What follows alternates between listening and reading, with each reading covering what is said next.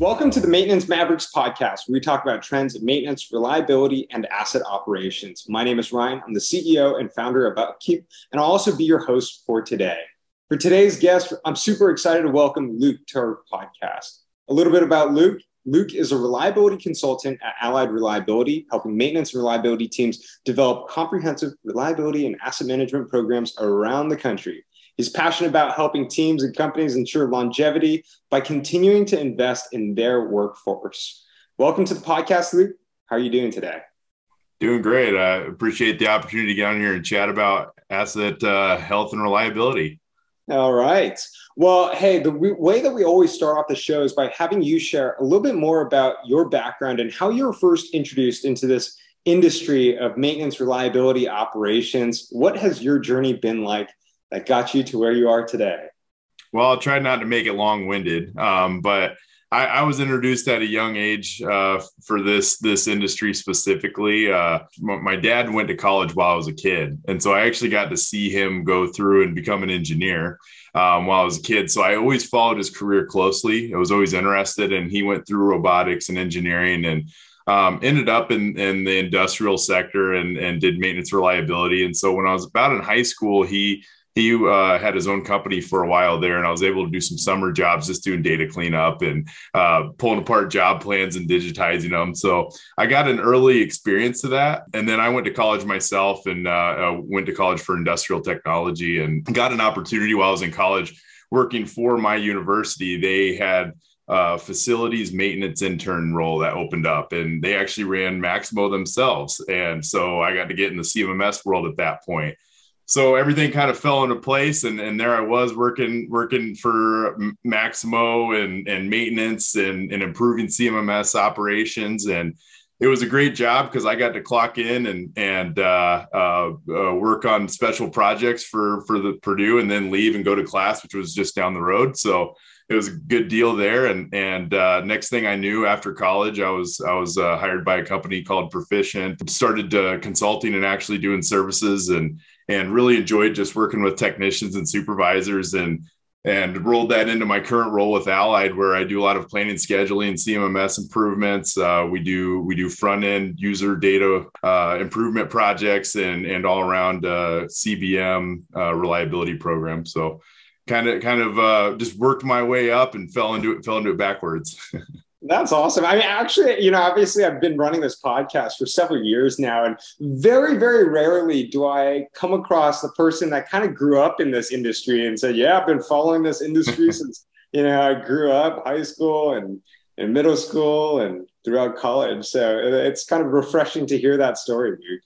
Thanks for sharing.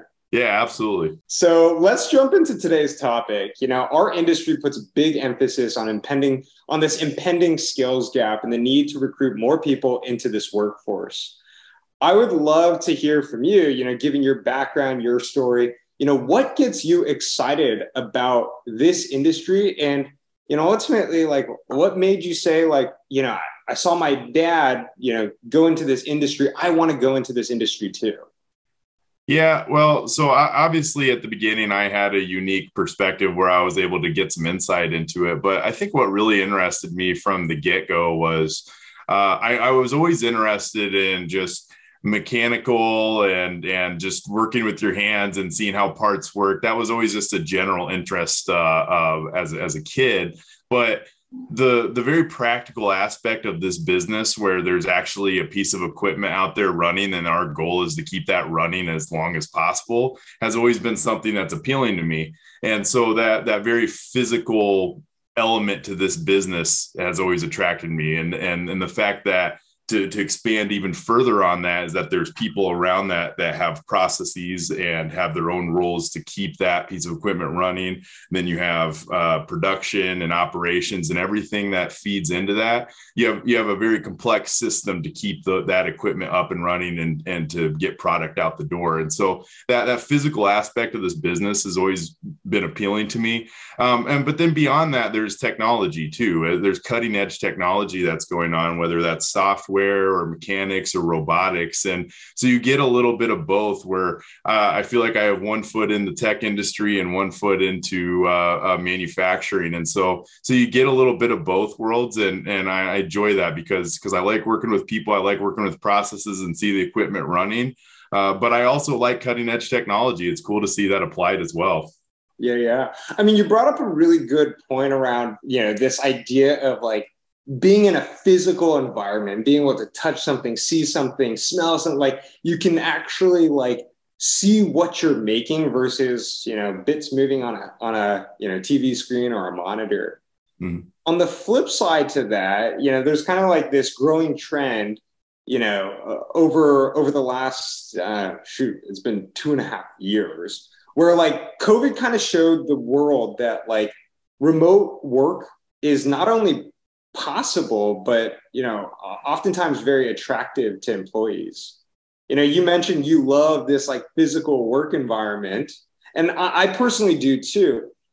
There's this study that came out, it's a 2021 survey from a company called Buffer, where they said 94% of folks who started working remotely as a result of the pandemic said that they would like to work remotely at least some of the time for the rest of their career. How do you reconcile this like difference, this growing difference of like being able to work remote and also the requirement to be on the shop floor for, people in our industry? Yeah, so I think you got to get at the heart of what remote means. When I think a lot of people say remote, what they're really looking for is flexibility. And certainly there's some people that are looking for those jobs that are totally remote and that will keep you home. And there's a certain aspect of that. And that's going to be something that our industry is always going to have to deal with. But I, from my experience, a lot of people are looking for something that gives them flexibilities in their lives where they can still go home. If they need to take some time off to take care of their kids or, run to a doctor's appointment or whatever they need to get done in their lives, that's the flexibility I've seen the most. And so for our industry specifically, I think that's what we need to move towards is how do we get flexibility? And, like you said, we're a very physical industry. There's a certain level of a maintenance technician can't remotely fix a piece of equipment, right? That can't happen. Not yet. Not yet. We're not there yet. But we are moving towards, and especially if we really want to get into maintenance reliability, I mean, you think of that word reliability is that our equipment's running as expected. And so that flexibility can come from that. And I've already seen that with some of our clients, whether that's a manufacturing company or oil and gas or whatever industry you're talking about, is that if you start to have a more consistent schedule, you can offer opportunities where people can step away to go get the things that they need done. And a lot of the office jobs in manufacturing are remote and to some extent anyway already. So there's a little give and take there. I think manufacturing, much like many other industries, is also moving towards that model. It's just, we're always going to have that physical aspect of the industry, right? So maybe on that topic, you work with, several companies at a given time. What have you seen the best companies do to retain their team and their employees? Well, I think companies are just investing in their employees. And so first and foremost, they're not hanging the schedule or their jobs over their heads saying, hey, you have to be here full time, maybe even overtime to get things done. The best companies I've seen, they say, hey, look, if you need to take some time away, we'll make it work. And that's the best planning and scheduling programs out there, is they're capable of doing that. They can plan ahead and they have the resources, and they also know what their other resources are doing. So if in the case of an emergency, someone has to leave because a family member is in the hospital or whatever, they say, okay, well, we know we have all these other resources and what they're scheduled on, where can we shift that? And so what these companies are doing is they're investing in the time and they're respecting the time that their employees have. And they're saying, hey, we can make this work. We know our scheduling, and we also have the proper people, the proper places, the proper processes in order to make this happen. Yeah. I'm going to play a little bit of devil's advocate here, Luke. I think that like in the technology world, it's like it's very, very easy, right? Like, oh, hey, I got a doctor's appointment. Like, oh, I gotta, pick up my kid from school. Like these things happen, and I fully understand it. And it's like, don't worry, I can do my work later at night. Like, doesn't really impact anyone. But when we're working in this physical environment, oftentimes, these shifts are 24/7. These plants are running 24/7, and you get like one downtime event per month. That's it. That's all you get. So, oftentimes it's just, not a feasible option to be like, all right, no problem. Like, no problem. You got to pick up your kid. Like, in these physical environments, we have like set schedules. There's less flexibility because they're physical plants running. Do you run into that challenge as well with your clients? Yeah, absolutely. And I mean, hey, there's always going to be a certain element that you're right. I mean, if you're in the middle of a job, like you can't possibly step away. I mean, you can't compare our business to, say, a software company where you have everything on the cloud, right? And so at any given moment, you could be on one side of the world or one side of the country and still do your job, right? So you're not going to be able to go out there with a wrench and do that remotely, like you said, not yet, at least. So there's an aspect of that's always going to be there. And the way I've always looked at it, if you're just talking about from a resource standpoint, is that companies will go out and hire, say, a technician and give them the best resources to do what they need to do as far as scheduling and take as much advantage as they have. And so when you start to offer those resources, most of the people that are in the role of, say, a technician, they want that aspect of being able to work on a piece of equipment. You're looking to get that inner passion of doing that, right? Going out there and working on a piece of equipment. What you need to do is then allow them to have that work-life balance as much as possible, while understanding that at times, if there is, let's say, a down piece of equipment, then you got to go out there and fix it.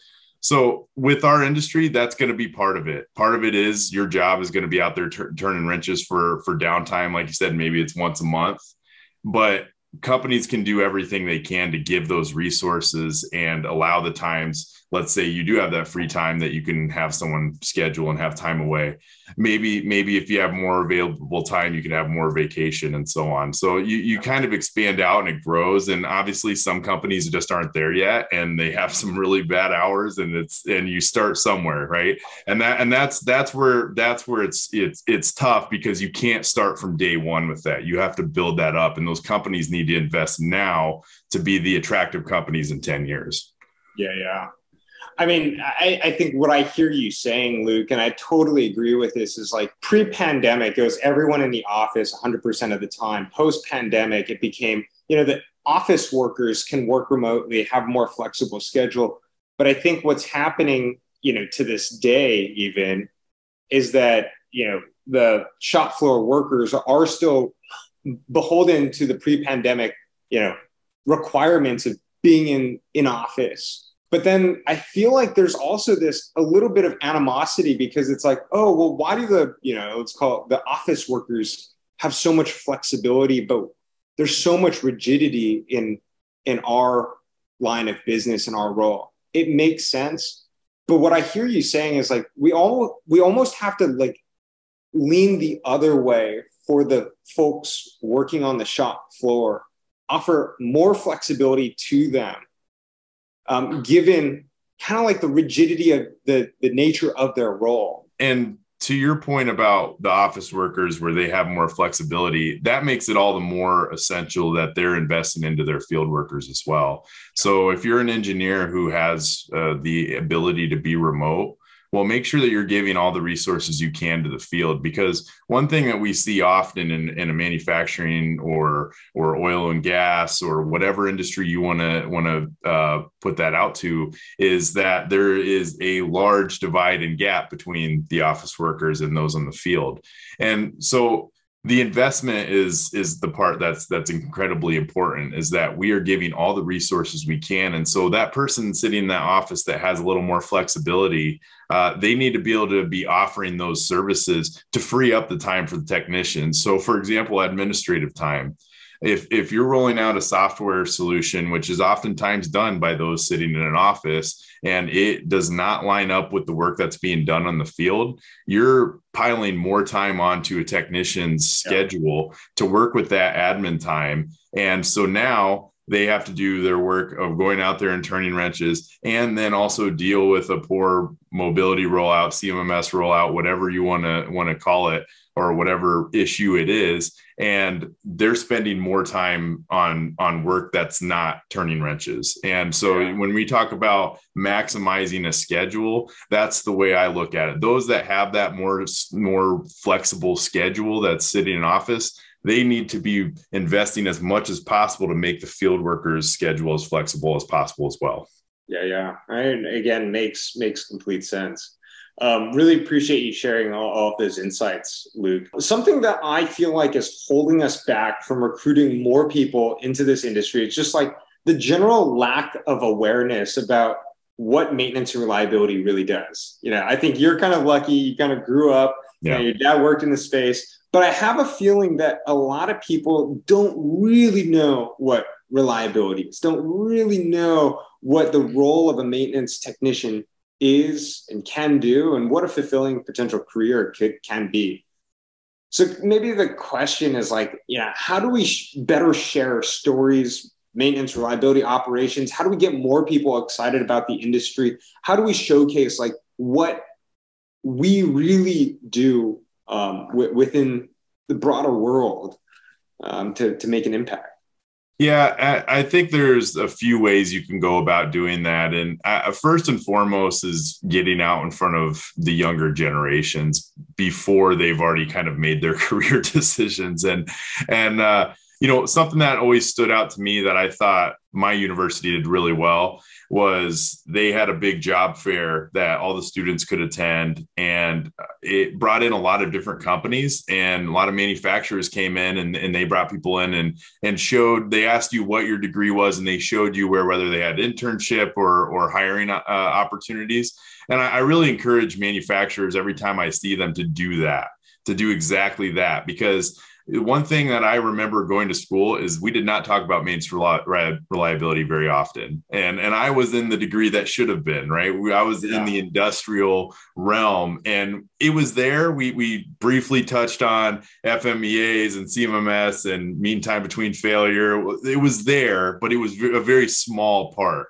It was just, hey, here's some math equations that go with this. And by the way, just know this exists, and then we'll move on. And so I think companies, if they want to really invest in the next generation and find the youth that wants to be a part of it, that's a good opportunity, is find those job fairs in your area and be involved and try to catch them before they miss out on a career. Because my experience is I don't think it's a lack of interest. I think there's a lot of people that would be interested in working for a Ford Motor Company, a John Deere, or, whatever manufacturing company, because I think there's a lot of really cool careers. I mean, you and I have both found our own spot in this career and really enjoy it. And I think you and I are about around the same age, and we're in that millennial generation that everyone asks, hey, how do we hire more millennials? And I don't think it's based on how cool the job is or the industry or anything like that. It's just a lot of people don't know it exists. Mm-hmm. And so that's why I bring up the job fairs or any opportunity to really just speak with the younger generation, because a lot of them just don't know it exists. So that's one way to go about it. Also, I think, especially when this comes to the service side, and honestly, kudos to you guys, because Upkeep's kind of a fun follow for that in general. But we've got to be better at marketing as an industry as well. And for example, I was at a conference a few weeks back, and Boston Dynamics is very involved in that conference, and it was all about what they can do with their robots. And Boston Dynamics is a cool company, and part of the reason they're cool is everyone's seen their YouTube videos that they've been posting for 10 years now, right? They see picking the robot, and that's fun. But that's happening in our industry as well. And so I think we need to do a better job just as an industry showing that, that's part of our industry too. It's not just what you thought of manufacturing 50 years ago, where we're out there and just slinging wrenches and taking product out the back door. There's cutting edge technology. There's new processes, and we could be a part of the next generation that's doing those things. Yeah. I mean, I completely agree. One thing that really opened my eyes up to the industry is a plant tour. Like, I remember going on one of my first plant tours, and it was like one of the most eye-opening experiences for me. I think people are very enamored by technology and software. It's very easy to look behind a code base and, look at a website, but it takes a lot more effort to go out on site, do a plant tour. But when people do these plant tours, it's pretty wild. It kind of reminds me of that show, How It's Made. It's a virtual version of a plant tour. And some of the coolest, most cutting edge technology happens on manufacturing floors. And I think, to your point, it's just not marketed very well. I think How It's Made show is a great start there. Yeah, absolutely. I agree. And one thing I think is changing too, that companies should take advantage of, again, going back to you and I's generation, when we were coming around, the tech boom was big. So Google was the cool place to work. And I think a lot of that is starting to mature. A lot of these big tech companies are, let's just say what's the difference of working for Ford and Google at this point, right? The shine has kind of come off a little bit. And I think it's an opportunity to say, hey, the manufacturing industrial space is utilizing all the same technologies as everyone else is. In fact, companies like Amazon and Google are investing into these companies. So, I think there's a good opportunity here where, manufacturing can jump in as kind of the next swing of the cool job for the next generation, because they're getting into some of that technology that we wanted to see 10, 15 years ago. Absolutely. All right. So a lot has changed, I feel like, in our industry over the last, 3 years, especially 5 years. We're starting to see, more opportunities of remote work. I kind of want to ask you, what do you see as the future of work in our industry, given all these changes the last couple of years? Well, it's certainly, I mean, we've touched on it a few times in this, and technology's right there and it's knocking on the door. Now, the reality is a lot of our clients are just getting there. You as a CMMS company are definitely probably seeing that, because I'm sure you have first-time CMMS users still. And that's a long ways away from having robots walk around your industry. But that is the direction that we're going, is we're expanding. And the cool thing about our industry is we've always utilized what technology is in front of us. And, whether that is you go back 100 years and it was the assembly line, or putting robotics in for assembly itself. And now we're talking about automated robots going around doing meter readings. That's the ongoing movement, and it's part of the 1 foot in the physical world and 1 foot in the technological world. Is we have people that are amazingly mechanically minded in this industry that could look at a robot and say, wow, what we could do with that. And we have a lot of amazing minds that you may not run into otherwise, because they're working in the physical world of building things. And so anyway, not going to try to get too long-winded here, but I think this industry, what we're moving towards is as work, is that we're going to start utilizing this stuff. We've got a really mature technological atmosphere here. We're starting to have things on web services. Companies have now used CMMSs. I mean, some of them for 3 decades now. And so we're getting mature in that sense. And so we're really starting to push the edge. And that's where I think that companies, where we start to see the change in work, is that we're actually going to start utilizing that. And that's when we talk about hiring new employees, that's what I see as work, is just utilizing those new technologies and starting to advance what manufacturing looks like. All right. I'm excited about the future, Luke. Really appreciate you sharing all of these insights. The way that we always end this podcast is with a quick fire set of questions where we leave our audience with a few extra golden nuggets of information. So I'll ask you a question, get your thoughts in 20 seconds or less. You ready to jump in? Let's do it. All right. If you could go back and give your 18-year-old self one piece of advice, what would that be? It's kind of cliche, but I would say just enjoy every moment of it. I think when you're 18, you think that you're going to have everything planned out in the next 2 to 4 years. But the reality is things go a little slower than expected. So just enjoy each step. All right. What about a time you failed? What did you learn from that experience? One time I got in over my head for a project and I didn't communicate ahead of time.